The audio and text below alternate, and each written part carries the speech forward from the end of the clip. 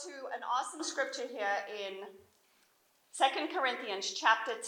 So we're talking about taking captive every thought, right? 1 Corinthians chapter 10 talks about no temptation has seized us in verse 13, except what is common to man. So whatever we're going through, guess what? You're not alone, okay? Somebody else has endured a similar trial and you can make it through. It's not impossible, okay? That gives us confidence because what happens when we feel alone? We feel isolated. We pull back. We stay in our head with the stinking thinking and down we go, down the drain, down the toilet, which is not a pretty place to be, right? So 2 Corinthians 10 gives us directive on how to manage that thinking. And in verse 4, the Bible says, the weapons we fight with are not the weapons of this world. Right? Remember what Chris was preaching about? When Peter pulled out his sword and he hacked off Matthias's ear, right?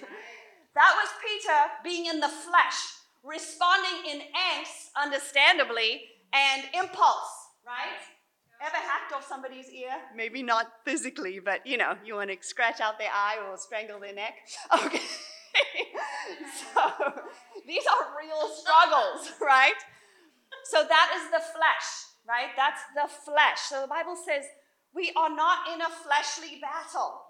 On the contrary, we have divine power to demolish strongholds. We demolish arguments and every pretension. That's every single thing that's in the fear zone that sets itself up against the knowledge of God as we take captive those crazy, wild, out of bounds thoughts that we all have, okay? And we make them obedient. We make them obedient. So today I really want to talk about the how. I want to give you some tips and tools about things you can do when you're in the heat of the moment, right? Because we all get to that place where you're just not feeling it. I appreciate Nunca sharing that. We've all been there. If you've been a disciple for 1 week, you've had a hard moment, okay? Because the battle is fierce and it's real. So now you can appreciate when people have been faithful for 5 years, 10 years, 20 years, 30 years, 40 years, 50 years plus. That's some battle wounds, okay? And we ought to be inspired by that kind of perseverance. It's so great to have Carmen in the house tonight. And Carmen drives all the way from Daytona because she's a committed disciple, just like Penny does, because this is the kingdom and this is her treasure. Is anything too hard for the Lord? No. Right? So we see here, guys, that when we get caught into the flesh, nothing good happens. Romans 8. I feel like my hair is like crazy. Is it? Paula told me. It's fine if it is. Romans 8, verse 5. Those who live according to the flesh have their minds set on what the flesh desires. But those who live in accordance with the Spirit have their minds set on what the Spirit desires. The mind governed by the flesh is death, but the mind governed by the Spirit is life and peace. The mind governed by the flesh is hostile to God. It does not submit to God's law, nor can it do so.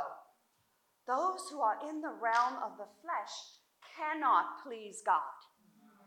So why do we get offended by people who are in the realm of the flesh? Right? Think about you and me before we were a disciple. And by the way, 2 years ago, Amy was baptized on the 31st after Taylor was baptized on the 24th of this month. And I was thinking about that and I'm like, man, these two are just gems. Right? Think about the impact that Taylor and Amy have had on the church. And that's just 2 years. Because they've come in and they've given their whole heart. And they've been vulnerable and open and real and committed and sacrificial. Right? And that applies to many of you in this group. And I really want to ditto what Marie said. Chris and I are so proud of the Orlando church family. So proud. We wouldn't want to be anywhere else. I feel like God's given us the best disciples in the whole kingdom. I'm not biased. But It's you guys and your prayer and your sacrifice that blew that out. So know that your rewards are in heaven, because the battle we're fighting is not flesh, and the crown we're going for is not the crown that'll fade. It's the crown that's going to last forever. So we are talking about eternal things, things that are going to last 100 years from now, 10,000 years from now, 4 million years from now. Sisters, you're going to be somewhere. You and I, in spirit and soul, are going to be somewhere. And don't we want to hear those words? Well done, good and faithful servant. Right? So make no mistake, the battle is fierce, the battle is real, and we get to be vulnerable. We get to be honest. We get to have the safe place of women who love unconditionally. Do you know how hard that is to find?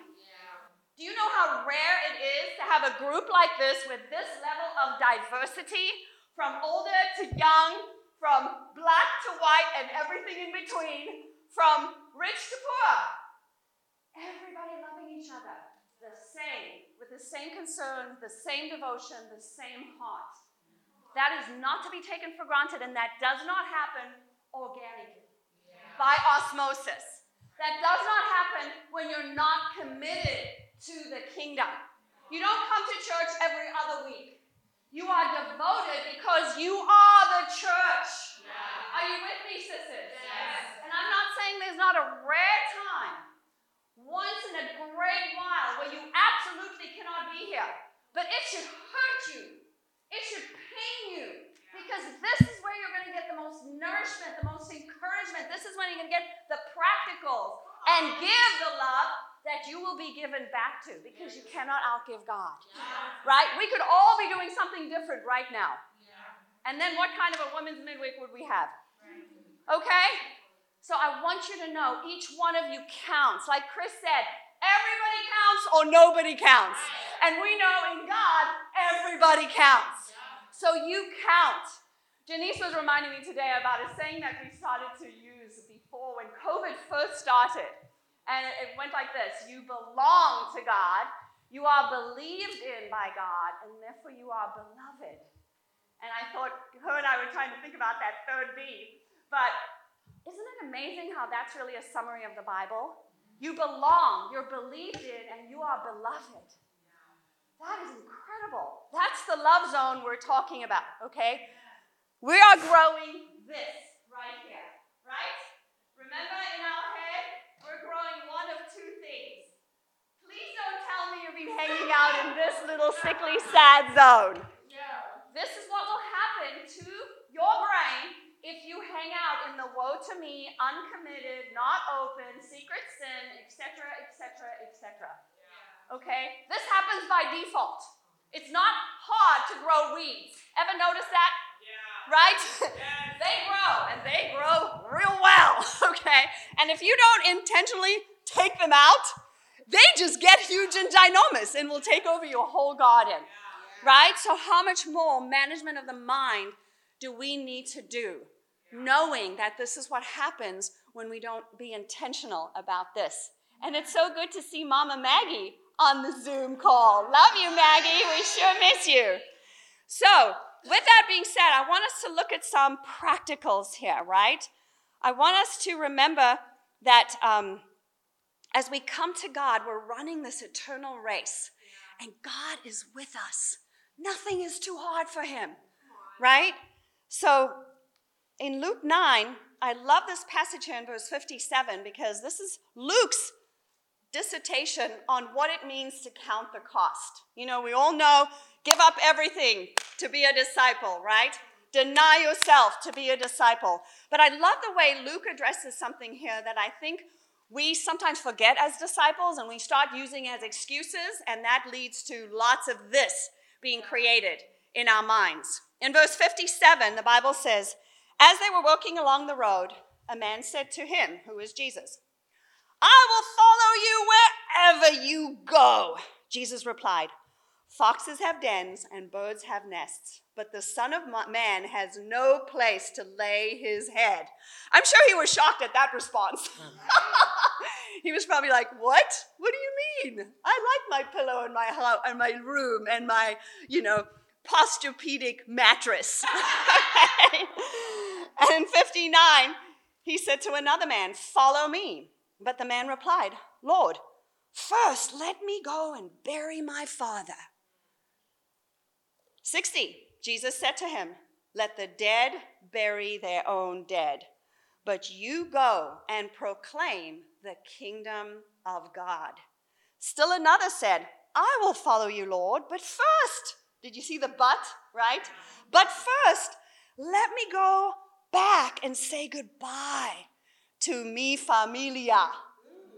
Eso problema. See?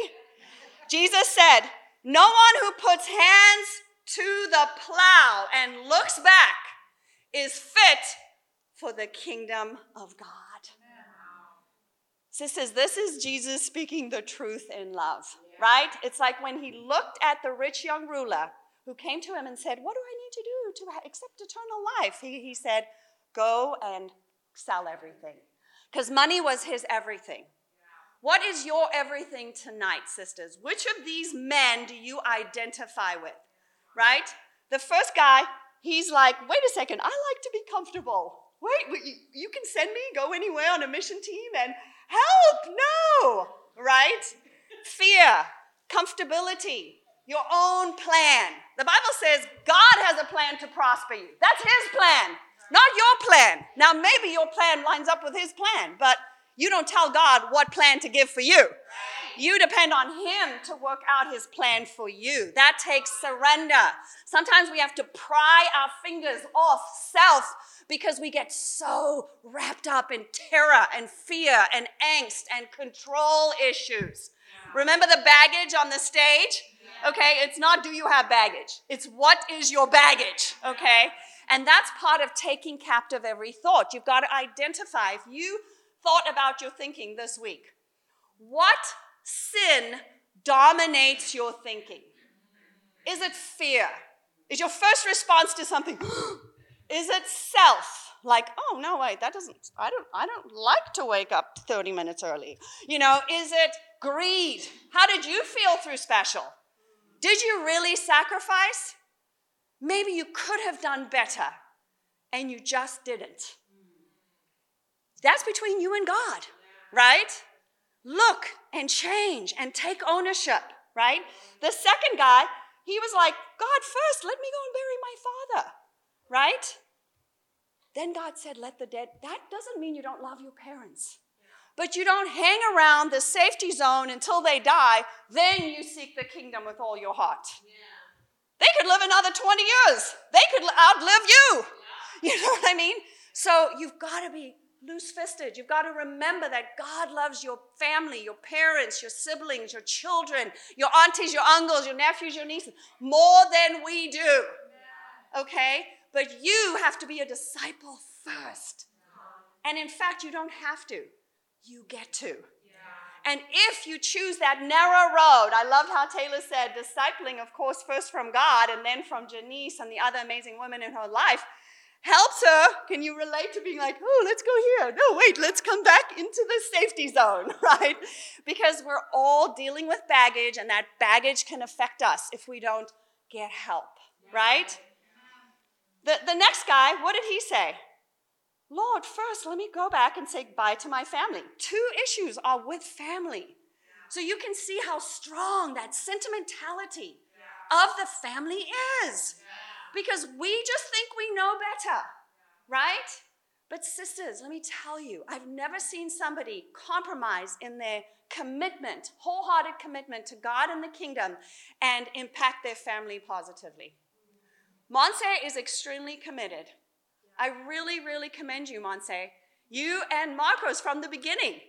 You have just been like, I'm not the colonel of the house anymore, the general.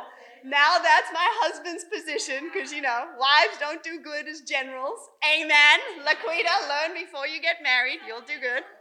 Mo, that's right. I'm sorry. Mo shared that. Right? And then Monse gets a lot of discipling. Paula does a great job. She gets input. She wants help. She takes correction. And she is a more mature woman. She could be like, hey, I've got a gun. What do you have to say to me? No, I'm kidding. That was a bad joke. Anyway, okay. You see my point, right? Monse is very accomplished, very educated. She has a high-paying job. She owns a house. You know, she might not look like she needs help, but she humbled herself to become a disciple at the encouragement of her daughter. You know how hard that is? To learn from your child when they're imperfect and messing up, you know? And we love Deborah. She's awesome.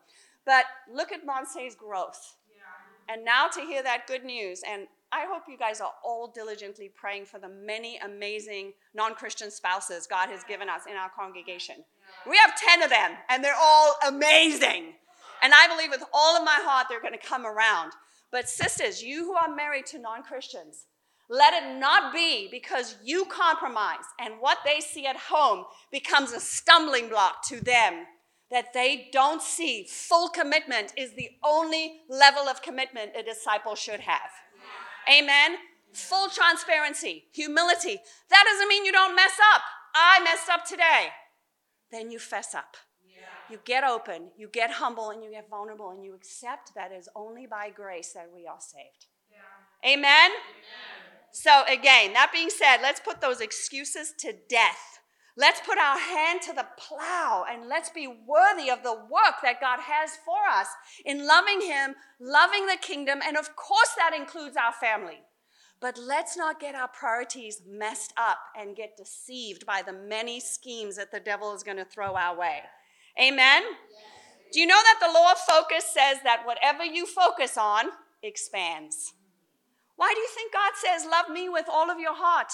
Love your neighbor as yourself. Because when you focus on love, your relationship with God, when you focus on loving people, not being loved, loving people, then you get all your needs met. And that's what starts to grow.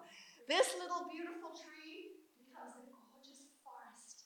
And it can bloom beautiful flowers with fragrances better than you've ever smelled or tasted. You know how sometimes you can smell something and it tastes good? Okay. So let's get to the practicals of what you can do in that moment of just feeling, right?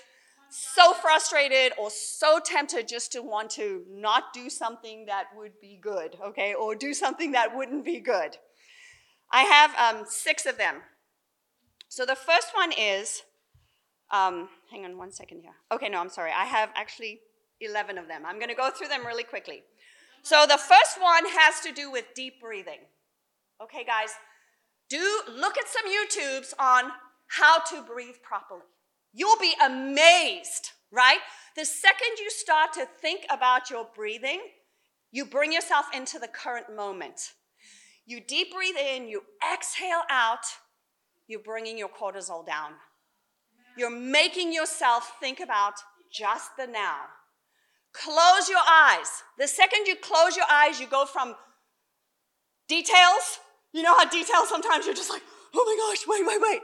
You go to big picture. When you close your eyes, what do you normally do when you close your eyes? You're either sleeping or praying. You're not driving, you're not fighting, you're not being crazy, okay? So close your eyes and think about God. You're beloved, you belong, you're believed in, right? Deep breathe. There's all kinds of techniques of breathing. There's box breathing, there's in for 3, out for 5, in for 3, out for 7, and there's all kind of amazing scientific backing to why this is so good. Is there any excuse why you can't stop and close your eyes and breathe? No. So is there any excuse for me to get out of control with my anxiety and have a panic attack? Panic attack is just undealt with anxiety. It's nothing to be scared of because you can have agency over it. You can have autonomy over it if you just start taking the practical steps. This is all to prepare you to take captive those thoughts and make them obedient, right? The second thing has to do with, I added the close your eyes and make the big picture. So let's go on to the third one. Okay, there's a law that says in science for every negative thought, you should combat it with 3 positives. So it's the 3-to-1 ratio.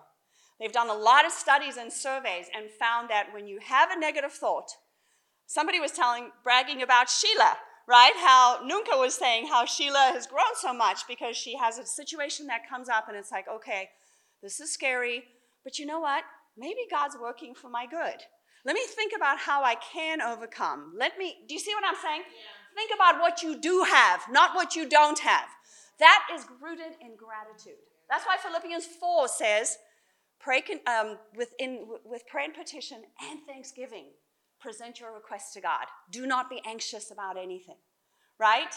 So it's 3-to-1 ratio. Just remember that. So have your 3 things that you're grateful for, and when it comes, go, God, I'm thinking about this. Why am I grateful? I'm thinking about that. This is what it means to me. I'm thinking about that. And that's how you're going to tip that scale to be more in the love zone than in the fear zone, okay? These are just ideas, tips. You might use some of them. You might find new ones that work for you. I'm just stirring up your thinking, okay? I'm just trying to shake you up to go, our responsibility is to take captive every thought. How you do it is disputable, okay? But to do it is undisputable. If you don't get a hold on your thinking and start humbling yourself to this discipline of renewal of mind, you will not make it to heaven. You could keep coming to church for 30 years, and I hope you do. But what is it going to matter if you're letting your mind be wild and crazy? You know, the great visual that I think about, besides these, beautiful structures, is if my mind was a factory and I was producing this great product. As in every factory, there's quality control, right? So I am the manager, the boss. I do every job in the factory, okay? Amen. Because that's who I have control of. Me, okay? I'm not in control of my husband's factory. Get out of his factory. Stay in your factory. Not your roommate, not your child, not your parent. Your factory, okay? That's who you have control over. And if I was watching the product go by and I just let those defective products move on through, would your factory be closed by the quality control? We wouldn't put up with that, right? The government would shut it down. But we put up with crazy defects, crazy thorns, crazy toxins all over our thinking, and we just watch them go by. And we just think about them more, and they keep getting bigger and bigger, and then we wonder why our little tree is shrinking. Right? Because whatever you focus on grows.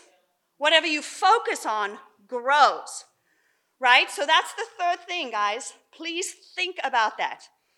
The next thing is when you have an issue, you really are not supposed to overthink on a negative issue, right? We all are great at meditating. What is meditating? Thinking about the same thing over and over and over and over. How many times have you replayed an issue where you got your feelings hurt? And that was 5 years ago, and you remember every detail. That is called bitterness. That is resentment, okay? And you've dug that little resentment tree roots deep down because you remember that person did you wrong. How's that working out for you? Are you at peace most of the time in that realm? No, you're not. So you're only supposed to think about hard, difficult issues for between 5 and 15 minutes. You unpack how bad it is, you journal about it, then you come up with a plan. See? Okay, this is a terrible situation. Oh my gosh, I'm really stressed out. Why am I stressed out? Because how dare they not appreciate me? I feel like I'm being taken advantage of, and I can't believe, etc., okay? Then you go, wow, have I ever taken advantage of somebody of being ungrateful? Yes. And does Jesus forgive me? Yes. So maybe I should make a decision to forgive them, and after I forgive them, I'm going to talk to them and seek to understand. Because assuming is a very bad thing in the kingdom. Right? So now you don't have to think about all those details anymore. You can step forward and go on with a plan to execute, to resolve. Do you see the difference? Overthinking, deep thinking. Amen? I think singing. I love what Nunca, you're just the star today. I love what she shared about the rap song, which I hope it was a clean rap song, and then her gospel song. superseding the rap song, right? Singing is very therapeutic. You don't have to know how to sing perfectly, okay? That's okay. I know. But singing, reciting a poem, humming, listening to soothing music, these are really great booster tools, hacks for helping yourself get back into the love zone when you're hanging out here for a second. Amen? Let's see. Oh, there's an exercise called havening. Who's ever heard of havening? So basically what it is if you take your hand and you start rubbing your hand like this, right? Think about it. When you show affection to somebody, why do we hug each other?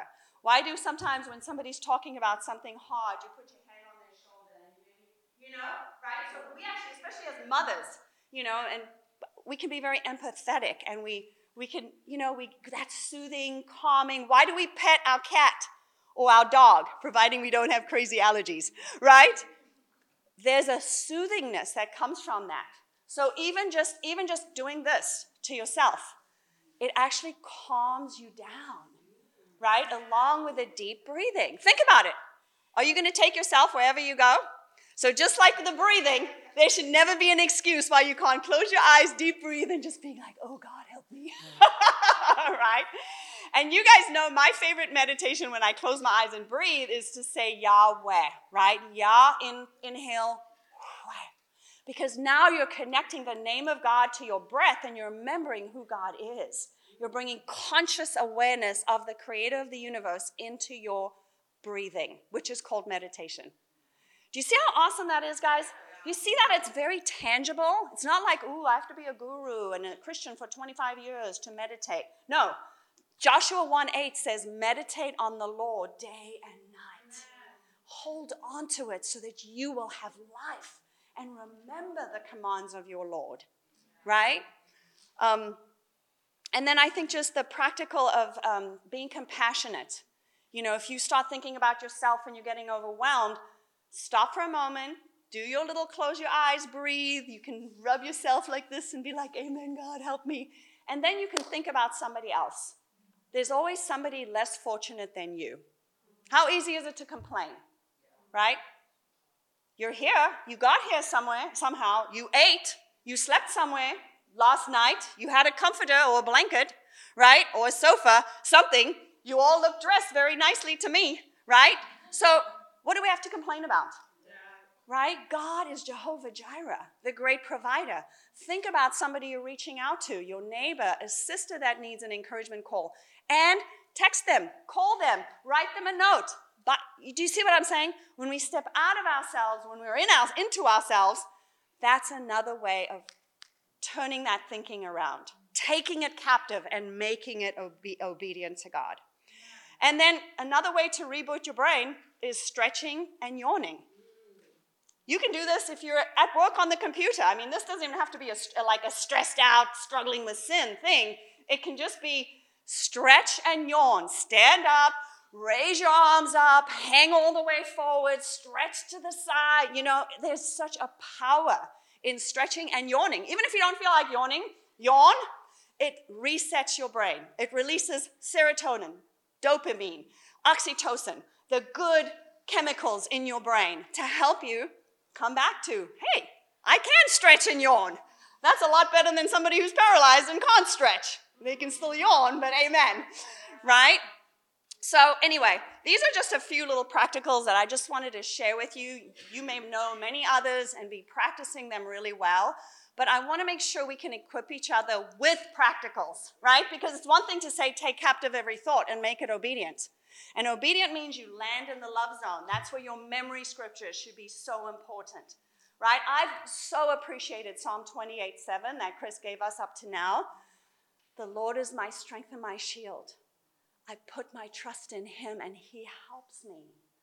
My heart leaps for joy, and with my song I will praise him. That has been so anchoring to me personally in the last 2 months. I'm so grateful for that. How about you? You've known about that memory scripture, right? We've tried to bring it up and remind and share and call each other. Have you been taking that tool and using it, right? That's like somebody giving you a deluxe membership to the best gym. And all you do is show up and you're like, this looks nice. Goodbye. Right? If you don't use it, you lose it. If you don't grow and focus and engage, by default, you're landing here. Right? And this eventually will take you out. Your baggage needs to get less as you grow as a disciple. Not more. That's when you'll be exasperated, and eventually, sooner than later, at some point you will fall away. Okay? So sisters, I really want to remind you that God loves you, that you are believed in, and that you belong to him. The creator of the world chose you. You are amazing. What are you bringing to the table? How are you serving? How are you encouraging? Are you coming early? Are you staying later? Are you initiating? Are you sharing your faith and making the most of every moment so that you can be involved in Bible studies? Bible studies are first for us, and then to help save the next soul. And to God be the glory. Amen.